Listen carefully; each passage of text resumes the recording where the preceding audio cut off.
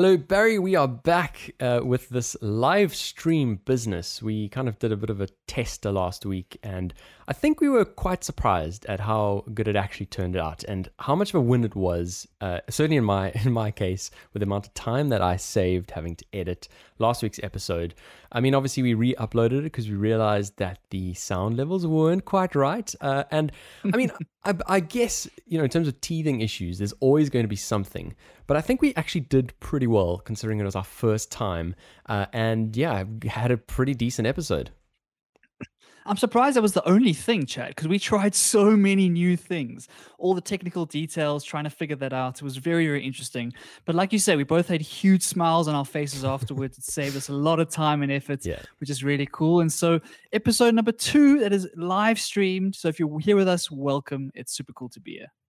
Yeah, definitely welcome. I mean, I do hope that we get some comments coming through today that we can actually interact with people as well live, which would be cool. But nevertheless, we're obviously going to go through our usual episode.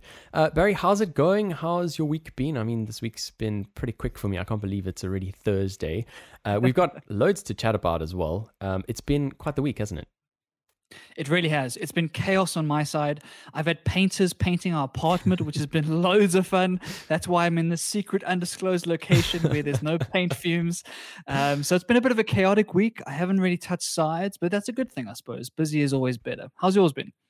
Yeah, also good. Also busy. Being in the finance world, it's obviously another month end. The month ends always just keep catching up with us, don't they? You move on from a year end into a month end. There's always something going on. But that's fine. That's all good. Been making a bit more of an effort with exercise this week, which we always talk about, Barry. But I went for a lovely run this morning. I actually went for a walk last night. I had this cabin fever. I had to leave the apartment. And even though it was dark and I had nowhere to go, went out for a nice walk, no complaints. So yeah, it's good. It's good. I mean, I believe we're going to have some rain and maybe snow again this weekend. But other than that, it's been a good week.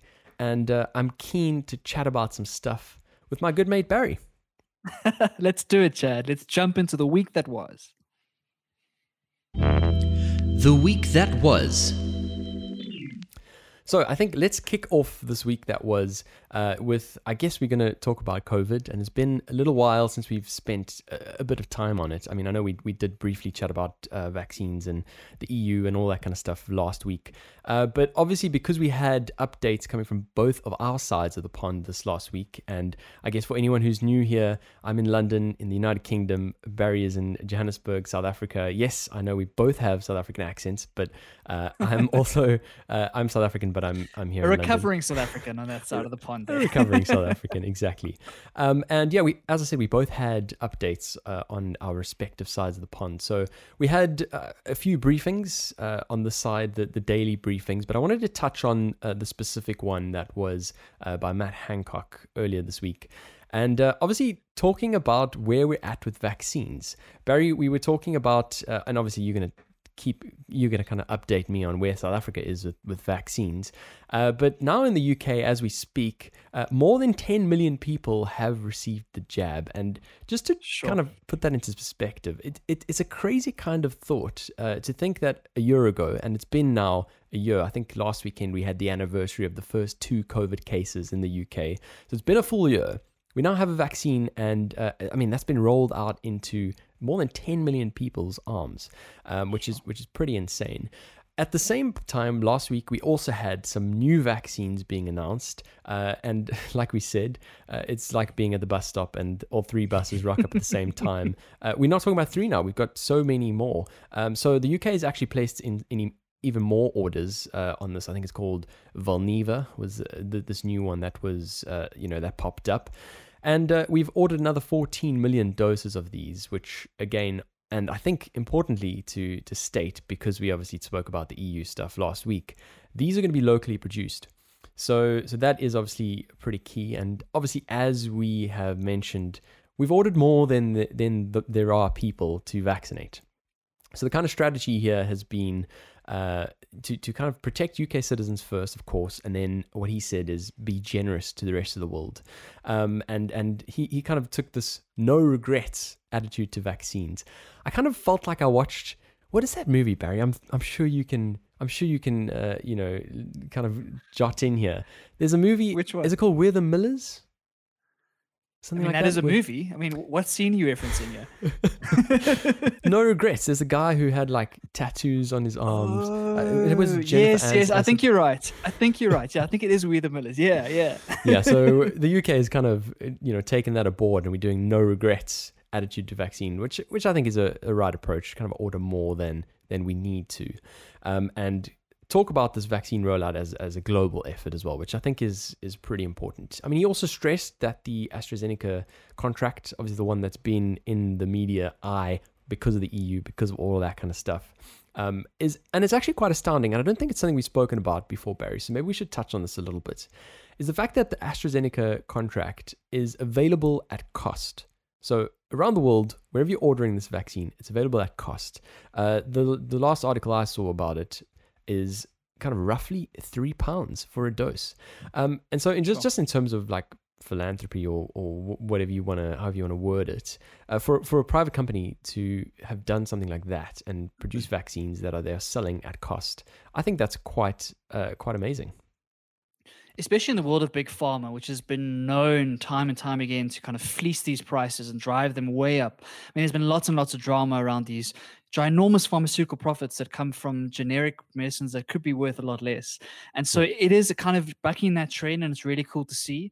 But I think in this once in a lifetime generation pandemic and this very, very difficult time everyone's going through, it's a really, really strong step for humanity. And yeah, I think it's amazing. Talking about the UK, I've read so much about how well like the distribution is going that side. So I think the UK are already setting the bar very high for what it looks like to get these jabs in as many arms as possible, as quickly as possible. And so I think there's a lot to learn from what they've done, and hopefully the rest of the world's going to follow their example. The US is also vaccinating at crazy rates, and hopefully that's going to come to more and more countries as we start to get this thing under control. I must say this week has been the first week in a long time where I felt like there's some light at the end of the tunnel. It feels like the world is kind of getting a handle on this, and we don't want to get complacent because there's still strains out there, and we're still not at the end of the road yet. But it's a really, really good sign for the world, and hopefully the UK is the first of many. Yeah, hopefully indeed. I mean, in that kind of crazy role that we've been playing the UK in getting the jab into so many people's arms, and that is really quite astounding, and I think everyone must be really quite proud of themselves in that, is also the role that the UK is playing in genomic sequencing. Hopefully I said that right. That is actually analyzing all the various strains of COVID, rather than just testing them and getting a kind of flashback of how many people have the virus, actually looking at which strain it is and how it's mutated. And that was something that Matt Hancock stressed as well, is this idea of increasing the amount of genomic sequencing that's being done here. And I mean, just in terms of all the restrictions that were taken against the UK earlier in the year when this new strain was identified, it was quite an interesting discussion as well, which I don't think we had, Barry. This idea of being kind of, being hard done by because of the fact that you're actually being transparent, because of the fact that you're releasing the information that you have. You're actually, people are actually implementing measures against you for doing that. Yeah, definitely. There are real incentives to keeping quiet. And we saw that a lot with China's numbers right at the beginning, is that they were very, very kind of covering over all the bases, making sure nothing gets out. And like you say, you get, unfortunately, get punished for that sort of thing. I've heard lots of similar discussions when we think about the South African variant that's so called. A lot of the reason it's called the South African variant is because we figured it out, and we actually were, like I said, listen, this is the world, this is what's happening. And exactly the same with the new UK variants as well. So unfortunately, that's the way that the world works when it's in panic mode and we're trying to kind of solve this problem. But you kind of have to do what's right. And hopefully scientists can step up and follow in this example and say, listen, obviously we're going to pay the price for this. Our tourism industry is going to struggle. We're not going to be able to get people in and out the country, but it's for the greater good. It's for a much more important cause to be able to like sequence these things properly. And the amount of development in genome sequencing has been incredible. I mean, the price has come down by orders of magnitude, thousands of percent. A lot of it is AI and machine learning behind the scenes, is crunching through all this data and trying to figure out like what's going on. And I've read some fascinating articles about some of these vaccines. They had the right sequence like a year ago now. Like right at the beginning, they sequenced it immediately and had an idea of what the vaccine was going to look like. And obviously it takes time to get through all the clinical trials and figure it all out. So there's been so much developments in that hopefully that kind of gives us a much better chance for future pandemics and future viruses, that we have better tools at our disposal to kind of get there right at the beginning and sequence them as quickly as we can so we can try and come up with a plan. Yeah, absolutely. I mean, I do want to talk, Barry, briefly about something else that they were speaking about, and it was something that featured quite heavily in the press too. And I found it fascinating because for the first time, you do kind of feel like you're living in a bit of a movie, and that is talking about the SA strain. And basically, through all this genomic sequencing, they've been able to figure out that there were 105 cases of the SA strain in the UK. And in this press briefing, just detailing those out, obviously they've tried to trace those cases back to South Africa. And what they've managed to find is that 11 of those cases have no traces to South Africa. And this is obviously quite worrying because it means that it's spreading in itself, which is problematic, of course, because we're in a lockdown. So how's it possible to have spread? I mean, are people just not complying with the rules? But nevertheless, those cases did have no traces to South Africa. And so what they've done as a result, which I do find, like I said, it makes me feel like I'm in a bit of a movie, is they've narrowed down the postcodes of all of those 11 cases. And if you live in any of those like boroughs or postcodes, there are going to be people literally knocking on doors, and they've already started with this, doing random testing, but on a massive scale to try and see how far gone this thing actually is. It really is a movie. It really, really is a movie. And we were chatting about that. What is that movie you're dying to see, Chad? That pandemic movie that's potentially too soon? Yeah, I think it's called Songbird. I think it's out now. Songbird, yes. Yeah. So that movie has, one of the trailers has one of those things where you got these guys in hazmat suits trying to break down doors to get to people inside. So it is a kind of scary moment, but it's the kind of proactive action that could actually really work if it goes well. If you can really find what's going on behind those scenes and why you're not able to trace those as effectively as you could, you might be able to save lots of lives going forward. So yeah, it's a weird one. I certainly would be terrified if I lived in one of those postcodes, like waiting for that knock, waiting. That must be quite a scary moment. But hopefully we can get ahead of this thing and kind of get a hold of these extra strains. What is good to see is that these vaccines do have some efficacy to these strains. So that's quite good to see. So it's not 100%, but there's some efficacy there. And so hopefully we can figure out these new strains pretty quickly and get a hold of them before they go rampant. Okay, so while we in the UK are busy stressing out about the SA strain, I tuned into the family meeting last week. Talk me through it. I mean, as I said, while we're here stressing out, it seems like you guys are just having a nice fat jaw. Yeah, South Africa's family meetings are always a good time, whether we like it or not. And the whole world sits down in front of their TV to listen to Uncle Cyril tell us what's going on. Yeah. And this family meeting was actually a rather positive one. I was a bit remiss last week. I kind of made a comment that the vaccines were far away from South Africa, and I said months away. And Cyril went and announced that we had our first 1 million vaccines who landed at OR Tambo International Airport that day.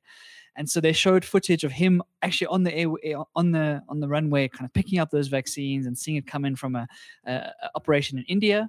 So we now have 1 million of the AstraZeneca vaccine. It's now on its way to Bloemfontein to go and get tested, and then it's going to come back once everything is good, and it's going to go into the arms of our healthcare workers. So that's really exciting, and that was kind of the main thrust of this family meeting.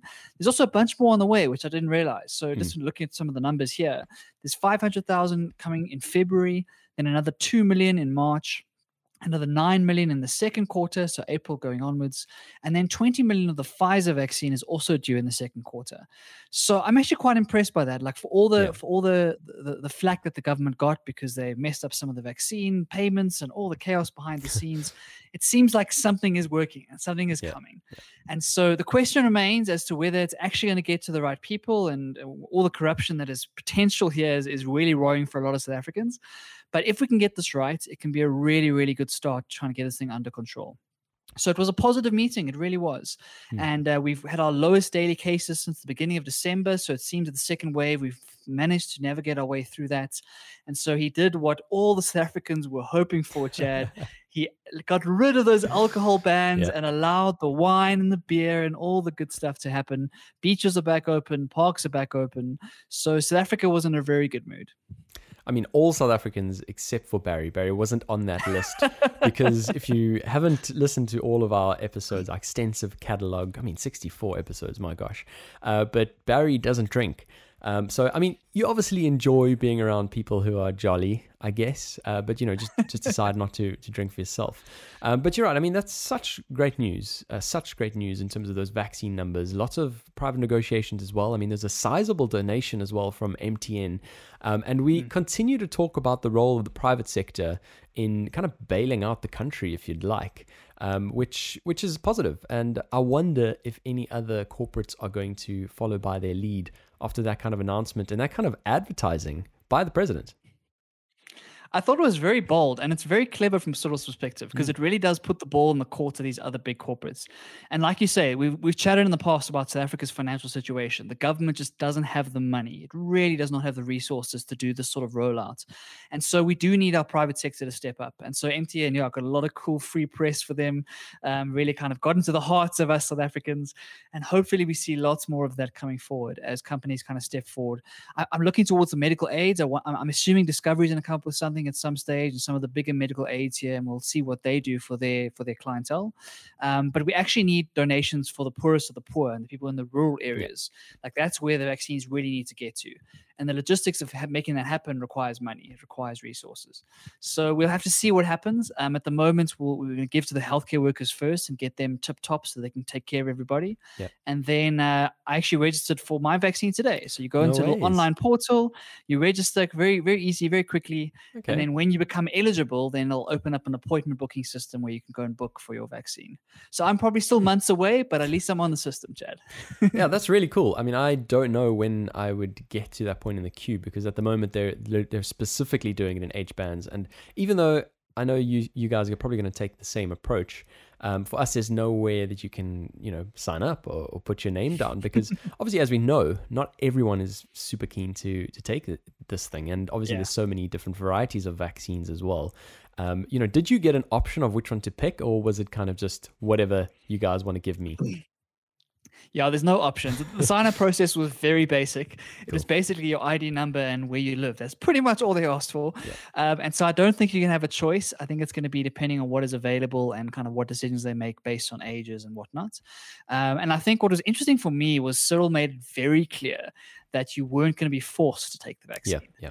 So I think there was a lot of misinformation going around WhatsApp groups and informal forums saying that this was going to become mandatory. And if you wanted to travel, if you wanted to go to work or any of these things, you're going to have to take the vaccine. And of course, the anti-vaxxers were all over this and were very upset about it. And so he made it very clear that this is an optional thing, that you can sign up for it if you want, but no one is going to force you to take this vaccine. But what we do need is we need about 60 to 70% of people to do it in order to get to that hallowed herd immunity that everyone is talking about. So I'm really hoping, and I'm trying to, in my own little way, kind of push the vaccine, and hopefully people are going to take it because I think it is our only tool, our only weapon to kind of get the world back to the way it should be. Yeah, completely agree. And good on you, Barry, for putting your name down on that list. Just setting a good across the pond example. I like it. I really like it. But I mean, just in terms of, just wrapping up on those two announcements, I think the positive thing is that both the UK and South Africa seem to be past the current peak, which is very promising news. And of course, in South Africa's case, winter's just around the corner, as the Game of Thrones people would say. Winter's coming. Winter is coming, Chad. It's been a very cold week, actually. It's felt very much like London this last week. It's rained the whole week. It's been chilly, and it's beginning of February, so that makes no sense. So yeah, I think winter is definitely coming, and we need to make sure we have a handle on things before we get to that stage. So yeah, very positive mood this side. Let's see if it lasts. Let's see if we can figure out the distribution of these things and hopefully get them in as many arms and as possible very quickly. Yeah, completely agreed. So the next thing we want to chat about this past week is quite a big thing. That is the Amazon CEO and co-founder Jeff Bezos actually stepping down as CEO and kind of passing the reins over to his other co-founder. As we know, they obviously started out as a bookstore, and ultimately, Amazon's journey has been a wonderful journey to follow. So what do you make of it? I mean, as we know, there's quite a big race to the moon, it seems. Anyone with money at the moment is trying to get there. And I think, Bezos at this point, just putting his, fork in the ground and giving, giving Elon Musk a run, and Richard Branson, of course, a run for their money. I think everyone was quite surprised, myself included, because there wasn't really a build-up to this. No one really thought it was coming. Amazon has just released amazing results. They had a 44% increase in profit in the last quarter, Chad. 44% on a company at that scale is unheard of. And so on the back of this, he's obviously retiring on top. He's obviously getting out of the game while he's still the king of the castle. But yeah, a really amazing story. I think he's been there for 25 years. I think that's been the journey. And when he started, I didn't realize that he was basically a 29 or 28-year-old guy who didn't have much going for him. He kind of, in a corporate world that wasn't really enjoying it. He was kind of a bum. He was alcoholic of some sort. And he was not a very driven, ambitious kind of person you would think becoming the CEO. And apparently his dad gave him an ultimatum saying, listen, sort your shit out, basically. And he kind of turned his life around. And like you say, he realized the power of the internet. He realized what this could mean and started by selling books and has now built one of the most successful companies of all time. And I think one of the most influential companies of all time. And Amazon is just absolute behemoth. And so to step down in his prime, like you say, there must have been a reason, and everyone is talking about it, like you say, is to take on Elon and try and see if he can take his Blue Origin rockets to the moon. And so I think it's very exciting for the space race. For anyone who's interested in space exploration, it's going to be really cool to see. And if he's going to put the same sort of verve and vigor and effort into it that he did to Amazon, then we're in for a hell of a race. And so I'm looking forward to that. Yeah, I mean, let's talk about the space race quickly, Barry. I mean, because I kind of don't understand it on a private perspective. What is the fuss all about? Why is everyone trying to get their race to space the quickest? And just before you answer that question, just a quick just recognition of our very first comment, Barry, and that is from Robin Stock, just saying that she's so excited that the podcast is live. Thanks for tuning in. Definitely appreciate having you here. So tell me about that, Barry. What is it about this race to space and what it'll mean for humanity going forward? There's so much to unpack here, Chad. I think in the short term, the race is because there's huge amounts of money to be made in satellites, right? If you think about every single piece of technology these days, it relies on GPS, it relies on the internet, it relies on this worldwide communication. And so we are putting satellites into the atmosphere at a rate of knots. And at the moment, SpaceX have held the monopoly over that. They've been putting up hundreds and hundreds of satellites with every single one of their missions. And so there's lots of money to be made in the short term, and that's kind of the short-term economic interest. Beyond that, the more medium-term stuff is that what we don't realize is that so much of our technology today has come as a byproduct of advanced space exploration. So, for example, in 1969, we went to the moon, and it was all kind of an ego contest against Russia, right? It was like, who's going to get there first? Even though we didn't realize it at the time, all the pressure of trying to build a rocket that goes to the moon and lands on the moon developed a whole bunch of ancillary technologies that we use in our day-to-day lives. So you just don't know what a space race is going to come up with. And it's hard to predict, and that's why it's such a difficult sell, because you're spending billions and billions of dollars on this thing, not knowing what the ROI is going to be. But the idea is that the technology that comes out of that kind of sustained purpose and sustained work is going to benefit humanity for a long time going forward. Okay. Then if you look at the long-term thing, which is Elon's plan, is this idea that we're going to just destroy ourselves in some way, whether it's global warming, whether it's nuclear war, whether it's pandemic, whether it's advanced AI. There's going to be some sort of existential risk to the planet. And Elon Musk wants to have an insurance policy, some sort of civilization that lives outside of Earth in order to ensure that the human race continues and that we become a multi-planetary species. So that is the long-term vision. That is kind of the guiding star. And so for those reasons, Chad, I find the space race fascinating. I think it's well worth it. It's very human to have that sort of adventure and that sort of explorer type life. And so we want to explore beyond our current climate and our current horizons, and that's very exciting. Yeah, definitely is. I mean, certainly if you have these private individuals funding or that race, and I mean, like you said, in the past it was a bit of an ego race amongst countries. Now it still is an ego race, I would argue, but among individuals. And why not? What better way for them to spend their riches, I guess, than in that art of exploration and hopefully discovering something that's going to unlock something for us in the future. The next thing I wanted to chat about, Barry, and I'm no expert in politics, I'm no expert in Russian affairs, which is why I have to start off with this disclaimer. But obviously I've just been seeing the news lately, and I can't help but bring it up and get your take on some of this stuff if you've been following it too. We're of course talking about Navalny, who is a guy that I didn't really know a heck of a lot about before. Someone who was in the Russian government and ultimately has been accused of kind of acting for the West. And essentially, he was in Siberia last year and ultimately was poisoned. And on the back of that, he was in a coma. And at that period in time, there was some sort of financial sort of crimes that were cast upon him. And he was on bail. And one of those bail conditions was to actually check in wherever he was at certain checkpoints. But the man was in a coma. And for whatever reason, he didn't check in.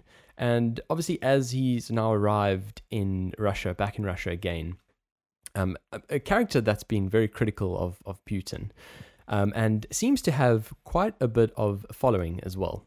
But as he's arrived back in Russia, he's been jailed for just shy of 3 years. There's on the back of that been hundreds of thousands of people out on the street protesting. And what we've seen sort of thousands of people being detained by the government for protesting. And I mean, it's this classic discussion, Barry, of freedom of speech. Having a different political opinion and whether that's enough grounds to land yourself in jail. This dictatorship that everyone is kind of scared of. People don't want to talk about it. Even me speaking right now, I'm walking on eggshells. And nothing can come good of this kind of regime. Yeah, Chad, it's a really difficult one, and I also want to echo your comments that I don't know enough about this I know just enough to be dangerous, and that's always a worrying thing. But like you say, he's one of the only people who has kind of stood up and said something about Putin from an inside source. Like as we know, it's a dark, dark place, Russia. Yeah. It really is, and Putin holds this incredible iron fist across the whole country, and he has so much power and so much wealth and so much control that he can silence anyone that speaks up against him. So for this guy to kind of speak up in the way that he did, and he made videos and spoke very openly about some of the things that he's worried about when it comes to Putin, is something we haven't seen in a long time. And then to, like you say, voluntarily get on a plane and fly back to Russia where he knew that he wasn't going to be greeted with like a handshake and a pat on the back, right? And so I think it's a fascinating story. I don't know if this is a weakening of Putin's position. So the protests obviously are a sign, but unfortunately, like he's just got so much power that it's going to take something monumental to kind of get in the way of that. And he controls so much of Russia and Russian politics at the moment. So I don't know what's going to come of this. I think it's very brave of this guy. It's almost like a heroic kind of martyr-like behavior. He's going to be jailed for under 3 years. Who knows if he comes out alive, to be honest. That's the truth of the matter, right? And so if he's been poisoned before, who knows what's going to happen in that prison. So yeah, it's kind of crazy to me that Russia still exists today. It's almost like the North Korea thing. It's kind of crazy that in 2021, there's still places in the world that are completely dominated by these dictators that have full control and full power. And we just are kind of powerless as a world to go after them, because if they have nuclear weapons, there's that mutually assured destruction, and it's very, very hard to turn those regimes around. So yeah, I'm excited. I'm not excited. I'm interested to see what's going to happen with this case. I think that Putin obviously is going to try and kind of quell these protests and quell these uprisings in a way. But I just don't think there's enough for him to lose any sleep just yet. Yeah, I think I take the same stance as that, Barry. I mean, there was a referendum last year, and I guess if you look at the fine print, he's kind of secured himself his tenure for for another little while to come. So certainly not. I mean, he doesn't seem to be the type of character to follow out, the narrative that's going on around social media. I mean, a lot of this crowd seems to be the younger generation out there on the streets protesting. So it is interesting. The one thing I did want to mark is obviously there's been condemnation of this arrest from the rest of the world. So we've seen Emmanuel Macron from France, Boris Johnson in the UK, and obviously the US as well, putting out statements condemning this this kind of arrest. So that is interesting. We'll have to see whether there's any kind of political pressure put on Russia to do anything about this particular arrest. I mean, it's probably drawn even more attention to this guy than he would have had organically had this not happened. So I mean, I take that as a pretty interesting mark on strategy and maybe even backfiring. But that's the idea of this martyrdom, right? This idea that this whistleblower can kind of stand up and take the heat for a greater good and get more people talking about it. I think that Russia is very easy to ignore. It's very easy to not think about it and kind of push it to the side because we just don't want to deal with it. But as a world, we have to figure out like what kind of sanctions, what kind of things can you do in order to try and turn this around. It's very clear that Russia has been in this position for a long time, and there's this cultural idea that Putin is a strong leader, and he still has a lot of support. That's the crazy thing. Even in the midst of all that he's done, he still has a lot of support because he's seen as the strong, powerful leader that's going to take Russia back to one of the world's superpowers. And so there's this nostalgic kind of hope for that old USSR world where they were one of the leading kind of powers in the world. And as their influence has waned, and as they've kind of been beaten down by losing wars and whatnot, they've kind of lost a little bit of that hardness that Putin brings back. Yeah. So yeah, I don't know, Chad. It really is a tough one, and I don't know if it's the right thing. I don't know what kind of sanctions you'd be looking for as a Western world, if anything, just because those nuclear weapons just make everything so complicated. Yeah, completely agree. And just in terms of that strong position and I guess that strong, what's the word? The way we look at Putin. That's one of the things that I guess he doesn't like about Navalny is he's kind of tarnished his image as being the guy who poisons. And if you look at obviously Russian history and look back at all their various leaders and all the various actions that they've taken, to be someone who poisons certainly doesn't infer that level of strength that perhaps the other leaders would have. It's not honorable, right? It's not like looking the guy in the face and dealing with it man to man. And that goes against Russian culture. Russian culture is very, very aggressive and very kind of in your face and brash. And so, yeah, like you say, it almost is a little bit of a dig at him to kind of bring this up and say, listen, this is the kind of leader that you think is the strong man who's doing his own battles.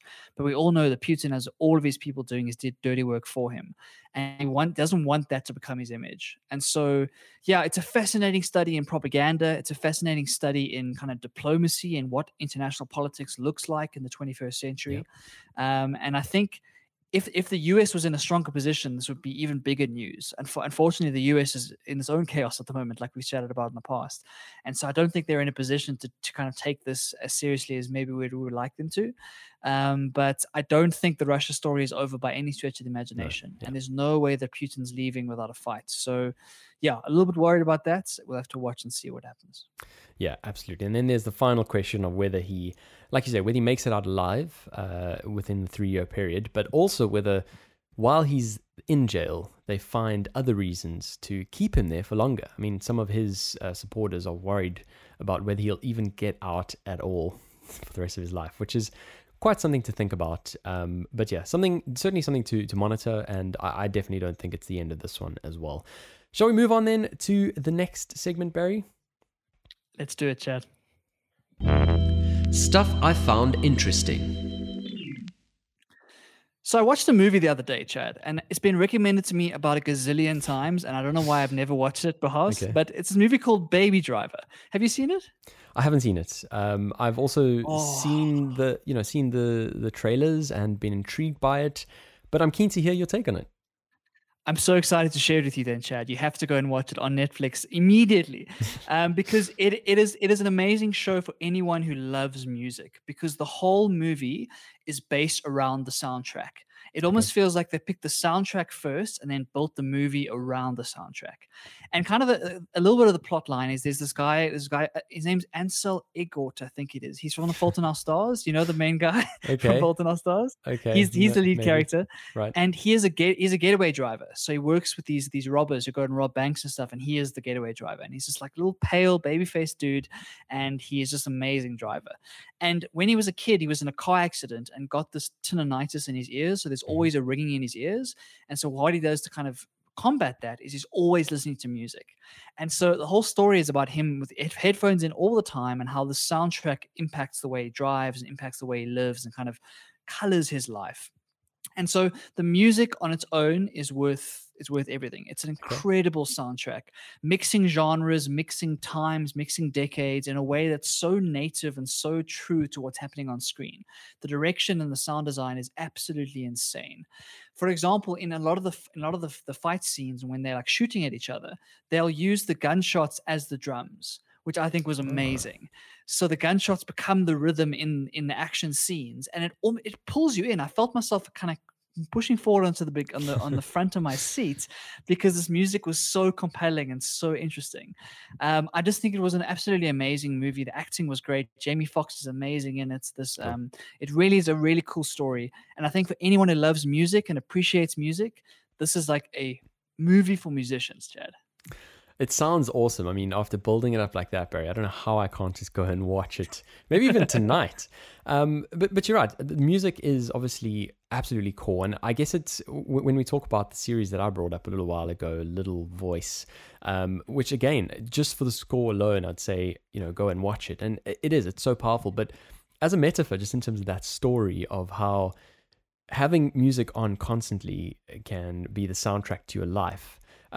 I kind of think in a weird way that is the case with all of us. And we all know the incredibly powerful, just superpower of music to cast you back to an exact moment in time, an exact emotion you were feeling.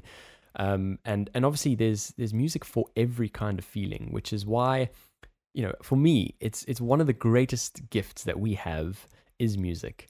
And I certainly want to go and watch it out, Barry. I mean, I've always been shocked at how a trailer can never grab my attention or not get me across that line of that clickbait line or watch bait line or whatever you want to call it. But hearing these kind of reviews, I certainly do want to go and check it out. Yeah, I love your point there about this music being the soundtrack to our life. I think it is so true. I was having a chat with a friend of mine a couple of weeks ago, and we were talking about what is the greatest human invention? Like, if you had to think about all of humanity, what is the greatest invention? And some people are like, maybe it's fire, maybe it's the internet, maybe it's all these things. And the one answer I really loved was music, because music is this thing that humanity has come up with to kind of to encapsulate memory and to tell stories and to connect with each other. And it's the universal language, right? You pick up a guitar, pick up a saxophone. That music transcends language, barriers, cultures, etc. It's really, really powerful stuff. And so I think for all of us, like, the music we choose to listen to says something about us. It's like a self-expression. Even if you don't make music yourself, just the playlist you listen to and the artist you love is an expression of who you are. And it's such a wonderful movie to kind of celebrate that. And it's weird because it celebrates it in this very action, like very hectic, drama movie. It's not like a happy movie by any stretch of the imagination, but the music is the soundtrack. And I just think it's so wonderful. So if you are a musician, you love music, Baby Driver, it's world class. Love it, love it, love it. Need to go and check it out. I mean, while we're talking about this, while we're talking about music, I just want to float an idea to everyone out there listening. And that is actually something that I've been doing with my colleagues. We've kind of just started out this new initiative, and that is to, amongst the group, so even if that is you and your friends, create a shared playlist on Spotify. I think they call it a collaborative playlist. And once a week, kind of assign a quota of songs that everyone can add to the playlist. So the way we've done it is 2 songs per person. And whatever it is you're listening to in that week, or what, even if you just kind of go back to stuff you used to listen to back in the day, the idea here is to share music tastes with your friends and bring up stuff that people would have never come across otherwise. Obviously, if you're Barry's friend, you would have heard about Jacob Collier last year. So, you already know about him. But it's actually amazing. I mean, some of the stuff that I've even discovered just in 1 week of doing this is really cool, and it's kind of thrown me down some rabbit holes that I probably otherwise wouldn't have come across. I love that idea. It kind of reminds me, you know, those road trips, Chad, where you got 4 people in the car and you're passing around the aux chord every Yeah, song, and everyone's playing exactly. like one of these. That's what it reminds me of. Those moments of being able to share that music, and there's something so powerful about that. And we chatted in the past about how these algorithms kind of dictate to us what music we listen to, and we don't get that serendipity anymore. We don't get that Yeah, idea of, well, here's an album I'm going to go and find, or my friend's iPod, I found like a cool new song. And so, yeah, I exactly. think trying to recreate that is really, really cool. So I love that idea. I need to get in some of these groups, Chad. Hit me up, man. Hook me up. I mean, it's a work group, Barry, so I think I'll draw the line there. But we can create our own. We definitely can create our own. Maybe on that poker group that we had going a little while back. Maybe extend the offer there. I think it's a great idea. We chat to the guys and see if we can get some of this going. If you're listening right now and you're keen to join in a music group, let us know. Who knows? Maybe Across the Pond has one day. Yeah, that could be kind of cool. And also, if you're listening in right now, I know we have got a couple of people tuned in live. If you throw us a question or something that's on your mind or whatever the case is, just throw it in the comments. We'll kind of accumulate it. And right at the end, it's been a while since we've had our What's on Your Mind segment. But it would be awesome to actually have some more questions or some extra talking points while people are listening live. Don't you think, Barry? Definitely. Please do let us know your thoughts and your comments and your ideas. We love hearing from you. So if you're watching live right now, hit us up. Absolutely. So last week, I think it's been a couple of weeks now, we've been kind of briefly talking about it, Barry, and while we're talking about live, this idea of Clubhouse, this new social media platform that we actually managed to work our way into this week. And I only say we because I kind of forced you in a way, Barry, by on camera, live, getting your verbal and your actual permission to secure me an invite when you do finally get your foot in the door. Oh, yeah. If you haven't watched episode 62, Chad really negotiated very well to create this pact between us, where if we got one of the invites, we'd invite the other person. So for those who don't know, Clubhouse is this app where you do these drop-in audio conversations. So basically, you kind of go into the app and there's a bunch of conversations going on right now in live, real time. They aren't recorded, they aren't saved, any of that. And you kind of jump in and listen to really, really cool people talk about various things. And it's been very exclusive. You can only get in through an invite. And so we were kind of desperately saying, how can we get an invite, Chad? And then out of nowhere, a good friend of mine, a guy named Tabi, really came through for me and invited me. And then I had 2 invites. And because I'd been forced on Across the Pond to give Chad an invite, I just had to let him in. So we are now both on Clubhouse. And you were even in your first conversation yesterday, Chad. Tell us about that. I was. I mean, when you sent me the invite, just because I didn't want it getting lost in the web, I immediately signed up, logged in, created my profile, but didn't do a bio, like pretty much haphazardly logged in. Obviously, at some future point in time when I had the time to revisit it and immerse myself in the world. But now that I have, and now that I've actually had a chance to see what Clubhouse is all about, and I mean, let's face it, it's a pretty basic social media platform. Like you say, there are just rooms, which are for all intents and purposes chat rooms, but instead of typing, you're talking. And it's just rooms. There's no video. It's only audio. And it's basically split up in such a way that you've got like a panel of people who are at the top. You've got the next segment of guests who are tuned in live, but are kind of friends of or followed by the panelists. And then right at the bottom, you've got the rest of the audience. And if anyone in the audience has something to say, you just tap a button that effectively raises your hand, and one of the panelists can then pull your board and make you a speaker. And so last night I was tuned in and just had a look. I kind of searched a few people, started following a couple of people I'm keen on. Obviously, we've spoken about, Barry, the current list of people that are up there right now. You've got a lot of kind of higher profile type people that it would be hard to reach on Instagram or on YouTube or on Twitter because they've got hundreds of thousands of followers. Honestly, this panel that I was talking on last night, and I spent like 10, 15 minutes being on the panel, bouncing off rather relaxed atmosphere, which is so great. It was with all of these people who had like hundreds of thousands of followers. And the specific room that I was in is obviously key to one of my interests, which is Fujifilm. So it was basically just a group dedicated to talking about Fujifilm, going down as far down the rabbit hole as you want, anything you want to talk about, really. And one of the guys is a guy I've been following on YouTube for quite some time, Reggie B.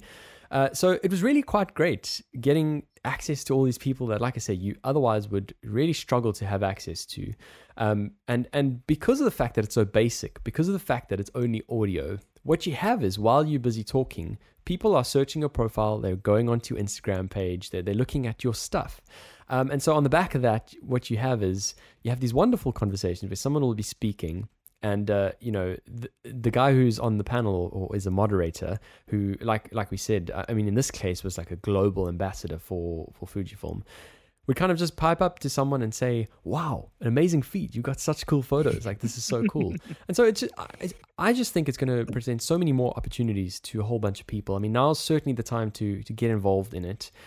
As a platform on its own, I'm very optimistic about it. I think about Cal Newport and that book that we chat about, Digital Minimalism. To me, it doesn't feel like it fits in that category.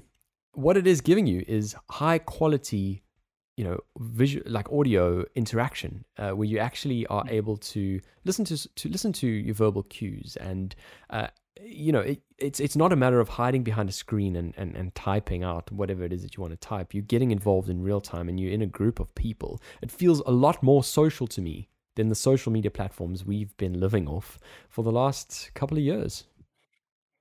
I agree with you there. I think I'm very bullish on this, and it takes a bit of time to get used to. When I first went on the app, it was a little bit confusing as to what am I supposed to be doing here? Like, what is the idea?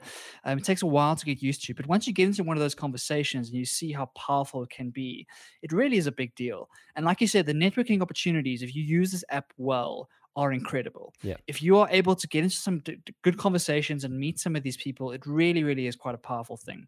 One of the biggest conversations that happened on the app so far was our good old friend Elon Musk about a week ago was on there with the CEO of Robinhood talking about all the GameStop saga. No so that was a huge deal for Clubhouse, and they had like hundreds of thousands of people listening to that conversation. There were, I think, 4 or 5 overflow rooms because they couldn't all fit in the main room, and all sorts of stuff. So that was kind of the biggest conversation so far. But Chad, one of the concerns that some people are bringing up is that what is going to happen as it starts to grow and there's more and more people on the app. So right at the beginning, it's been very exclusive, very, very like high profile people, and you've had to get an invite to get in. But eventually, as they grow, it's going to get more and more people on the app. Do you think it's going to dilute the experience in any way? And what do you think about the future of it as we start to get millions and eventually tens of millions of people on this app? Yeah, I completely agree. And I think it will certainly dilute the experience. I mean, I think the job here is having a good moderation team, because ultimately you have to, in some way, you have to kind of vet the person you're bringing up onto the panel. If you do grow at scale and you do suddenly have like thousands of people in the room, because at the moment, I mean, the room I was in last night had less than 30 people. Like I said, 30 high profile people, but less than 30 people. And so when you do grow at scale, it becomes more important for the moderator to really focus quite carefully at who they are bringing aboard, and ultimately whether that person is respectful, whether that person is kind of within the same spirit as the group that they've created. But for the most part, on the stuff that I've kind of listened into, the culture seems really relaxed. It seems really respectful. If there is a disagreement, people are really quite civil about it. And at the moment, maybe it's just the kind of the people who are in there at the moment, but it feels to me like a very positive place for people to just go in and learn. Like lots of tip sharing, lots of learning, upskilling yourself in whatever field it is. And I think the other thing that just to speak a little bit, Barry, is the reason why they are doing this as an invite-only basis is not actually at what I thought it was, which was to kind of build up this hype or to kind of become this coveted thing that you're lucky to be a part of. And that's not it at all. They're doing it to make sure that the servers can handle the amount of people.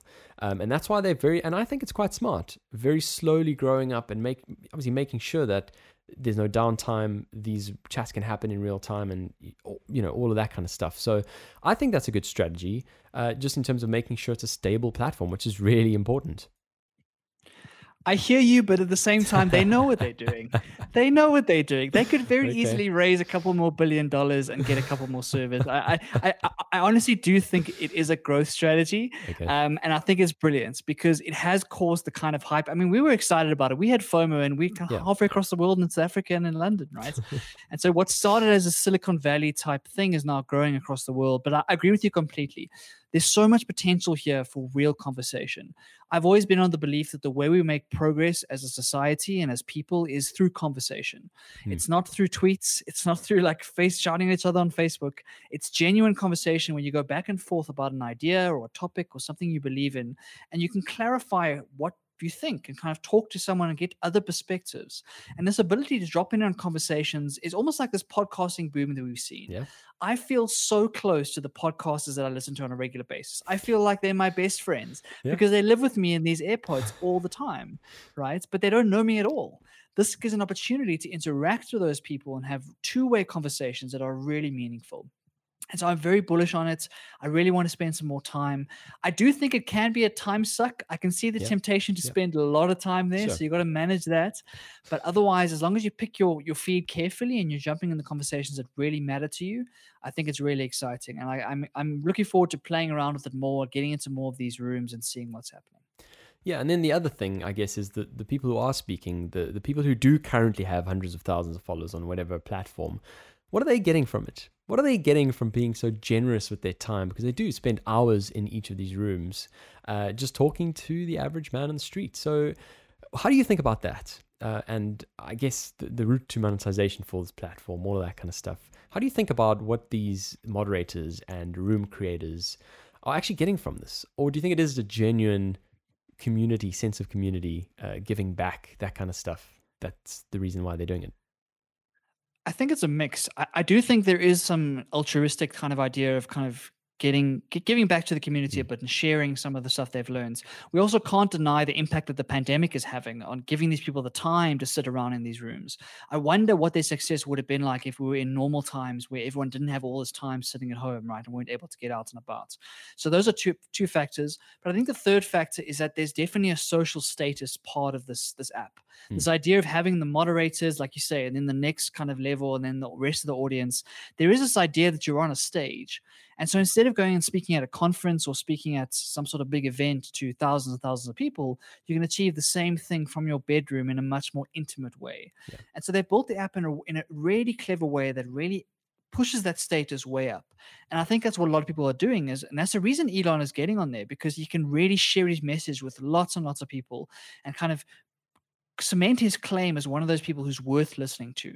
And the idea, I think, is to then siphon that audience into your Instagram, your website, your tweets, all of that other stuff going forward. Yeah. But building that brand is so, so important. But for someone like us who can go in there now and kind of, we can build our own brand. I mean, Tabi, my friend, has been doing really well. Has been hosting some amazing conversations so far. Awesome. And so if you are interesting and you have this thing, but you maybe weren't going to become a YouTuber because you were kind of worried about the editing piece, or you weren't going to become a public speaker because you got a little bit of fright in that respect. Maybe you're writing, it takes too much time to write. This is a brand new medium of communication. And I think we're going to see superstars come out of this who are amazing at articulating their thoughts, who are amazing at kind of sharing their stories in an audio fashion without necessarily all the production value of the fancy lights and cameras and all that stuff. And so I think we're going to start to see people kind of rise up at these new Clubhouse stars in the same way we've seen all of the other platforms generate new stars that are able to natively understand the way the content works on the platform. Yeah, I completely agree. And you're right. It's at this early stage of a platform, that's the time to get involved. If you think about YouTube, if you think about Instagram, TikTok even, it's those few who were there in the early days when this thing actually skyrocketed.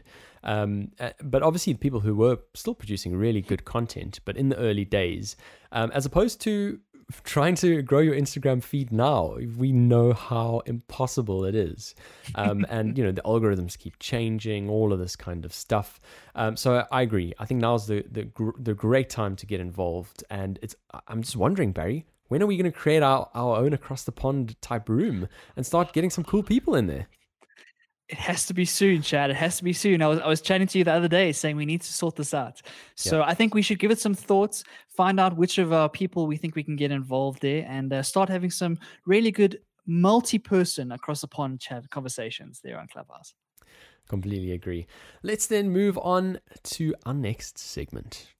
Looking ahead.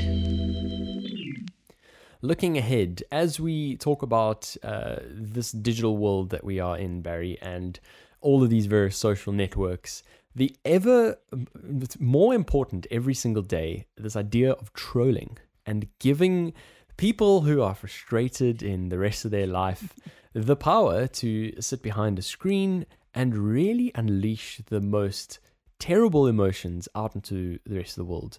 I mean, I actually got a comment 2 nights ago on my one YouTube channel. I've hardly got any subscribers or anything like that, but I got this comment that said, "This guy is such an asshole for even thinking of doing this video." And Sure. you know, we've heard about trolling, we've heard about all this kind of stuff, but it's true. I mean, every single little comment does play on you, and you can build up this hard exterior, and you can say that it doesn't. But I mean, there's no doubt that something pierces through when someone leaves a terrible comment.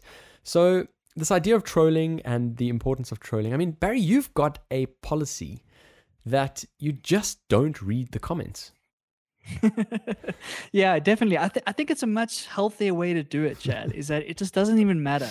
Because if you think about it, Chad, like the kind of people who sit all day and watch YouTube videos and leave these sorts of comments, like it's unfortunately because in their own lives, things maybe haven't gone to plan and they're kind of projecting a lot of their stuff on other people. Like if you don't like the video, sure, but there's no need to say anything about it. Just go to another video. YouTube has got plenty of stuff for you to watch. There's no problem in that respect. And so this idea of I'm going to go and I'm going to release something really nasty is a terrible part of the internet, and a lot of the reason why people get the anxiety and the fear and the kind of the negative feelings they get from sharing something online.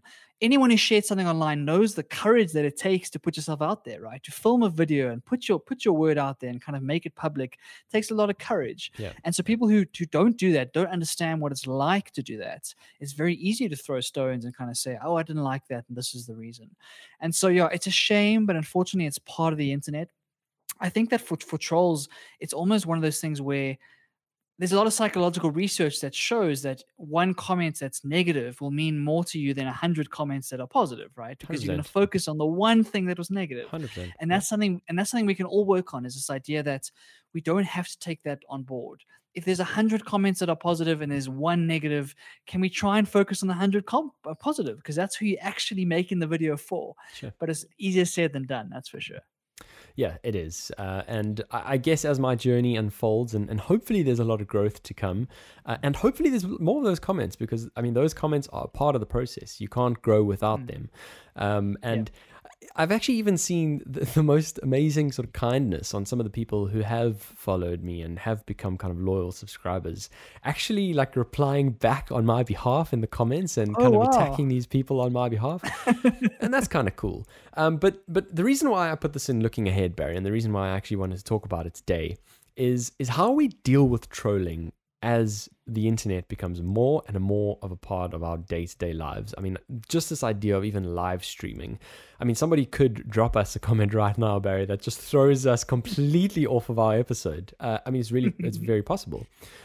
So how do we deal with this in the future? And a few weeks ago, I think it was even the late part of last year, Australia announced some legislation. And I only actually came across it this past week, but I was quite fascinated about it. I think it's currently under public consultation, which is good. Just make sure that everyone's happy with this legislation being released in the first place. But it's a global first, and I think this is what's key to mention, is it's legislation that will ultimately allow fines to be dealt out up to $110,000 for individuals. For an individual, that's a staggering amount of money for someone who is sitting behind their computer, firing out all of these things with the thought that they're anonymous, with the thought that they're using some arbitrary email address or whatever the case is. No one's going to track them. But the truth is, there's so many digital signatures that you leave behind every time you do anything online that it is possible. And then for corporations or companies who I don't know how it would happen, but have maybe employees that go rogue or whatever the case is, fines of up to $500,000 Australian dollars, which is quite staggering. And I mean, I'm quite chuffed to see this type of regulation. Yeah, it's interesting because it brings up the same debate that we've been having in the US around the Trump stuff. Is that what is the freedom of speech argument in this debate, right? So obviously we want to root out this nonsense. We want to get rid of this sort of really, really vitriolic rhetoric online, and it's important for all the platforms. They do everything they can to kind of pull that down because it really is a stain on what otherwise could be a really cool community building moment. But at the same time, it's like when you start making these sorts of laws and you're trying to enforce them, you have to have someone to enforce them. And you got to have someone to decide what is okay and what isn't okay. What is constructive criticism versus what is like genuine hate towards someone. And in a lot of cases, it is quite obvious. In a lot of cases, you can make those calls. But the moment a law like this comes out, there's going to be all this discussion around like who is the watcher, who is the person who's going to be doing this, and what kind of right do they have to start to create this, what is in effect censorship. It is in effect censorship, right? And so yeah, it's such a difficult one because I understand what they're trying to do, and I think it's the right intention and the right, we want to root this out of our society, but it's so difficult to do when you want to uphold freedom of speech in all its places. So yeah, I have conflicting feelings about it, Chad. I mean, the fining part of it, like you say, is in effect censorship, but part of this regulation is actually censorship. So I think the powers that be, and I don't know how exactly it works, but there's also part of this regulation that allows for whatever this body is or whoever it is that reports it or whatever the case is. But you have to remove a piece of content that is reported within 24 hours. And I think that where it stands currently is 48 hours. So this is drastically reducing that because we know how troubling fake news or how troubling spreading of misinformation can be. So it certainly gives that power. But you're so right in terms of assigning, what degree of trolling is sufficient to deal out what kind of fine. That is a grey line. And ultimately, everyone gets triggered off by completely different things. I mean, typically, adults will have a bit of a harder shell than minors or whatever the case is. But ultimately, everyone still has a very different position, and how you handle something, there's no real right answer. And what is satire to one person might be a terrible insult to another person. So it's so hard to draw lines in the sand here. And I think another important thing to think about is that how difficult it is to enforce this in isolation. If you're just Australia and you're trying to enforce it in just Australia, the internet is global, right? Those comments and those trolling are coming from everywhere. So how then are you going to enforce this on a major scale without cooperation from all over the place? And we've seen the same discussion in the tax thing as to where these global companies get taxed when they're offering these digital platforms that can exist anywhere and everywhere. And so I think there's lots to dig into in this kind of topic. I think that we do have to tackle this as a society because it is leading to a lot of depression and anxiety and a lot of mental problems within the younger generation. We've seen kind of the impact it's had on young girls who think they have to be absolutely perfect on Instagram all the time in case they get the hate and the vitriol we're talking about. So lots of work to do here, Chad, but I think a law is a very bold step, and I think it's going to be faced with a lot of criticism just because of the nature of censorship that it implies, whether or not it actually is going to be the case. Yeah, it's certainly fascinating. I mean, I do think it's a good step, though, because trolls have no place in my mind. I mean, people who are not there for constructive opinions, but people who literally just cast shade on those who are making an effort, those who are putting stuff out there into the world that can affect people in the most profound ways, can better people's lives. But just because those people are going through stuff in their own lives, or like you say, there's some other stuff going on behind the scenes, they just cast a shade, and it's just not constructive, and there's nothing good that can come of it. So very interesting, both sides of the coin. Always love tackling this stuff with you, Barry. But I mean, we've timed this again pretty impeccably. Our live stream is kind of sitting on 1 hour and 4 minutes. I don't currently see any comments or questions that we can tackle in a What's on Your Mind segment. But I'm sure as we do this more and more, we'll certainly start to reach a bit, higher numbers and start to engage a bit more with people who tune in. Exactly. We're in the beginning stage of this live experiment. We only kind of told people about half an hour ago. Yeah. So it's one of those things where we're figuring it out as we go along. And if you are watching this right now, please do join us for the next live session. We'd love to hear your thoughts and your ideas, because we really want this to become more of a community. We've thought a lot about community building in the past, and 64 episodes in, we think it's time to start building that community more proactively. So whether it's on Clubhouse, whether it's here on the show, whether it's on social media, please reach out. Let us know what you think. We'd love to hear from you. Absolutely. And yeah, just a quick thanks to John M, who just left us a comment saying, well done. Thank you very much. That certainly is appreciated. And I think we are kind of warming up to this idea of live. We make certainly a whole lot less errors than we do in the old way of doing things. I'm amazed, Chad. It's amazing what some mistakes can do. I mean, it's been absolutely incredible. I was very worried when we did the first live. I was like, oh boy, if people were to see the amount of bloopers that we used to make. But somehow this is working out. So good for us, Chad. Pat on the back to ourselves. Absolutely. Thank you so much again for tuning in. It means the world to us. It really does. And for dropping those comments, we really do appreciate it. If you are kind of new here and you're still joining this community, do go and check us out on all of our other social media. So we're on Twitter @across_podcast. You know what, Barry? I need to get some overlays here to kind of throw it on so people can actually see it. Next week we'll be a bit more organized.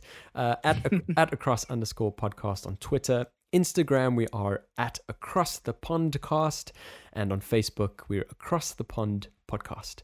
That's all for today, and we will be back, hopefully with some more regularly scheduled programming, with the schedule that everyone can kind of tune in live every single time. But we'll be back next week. Pond across the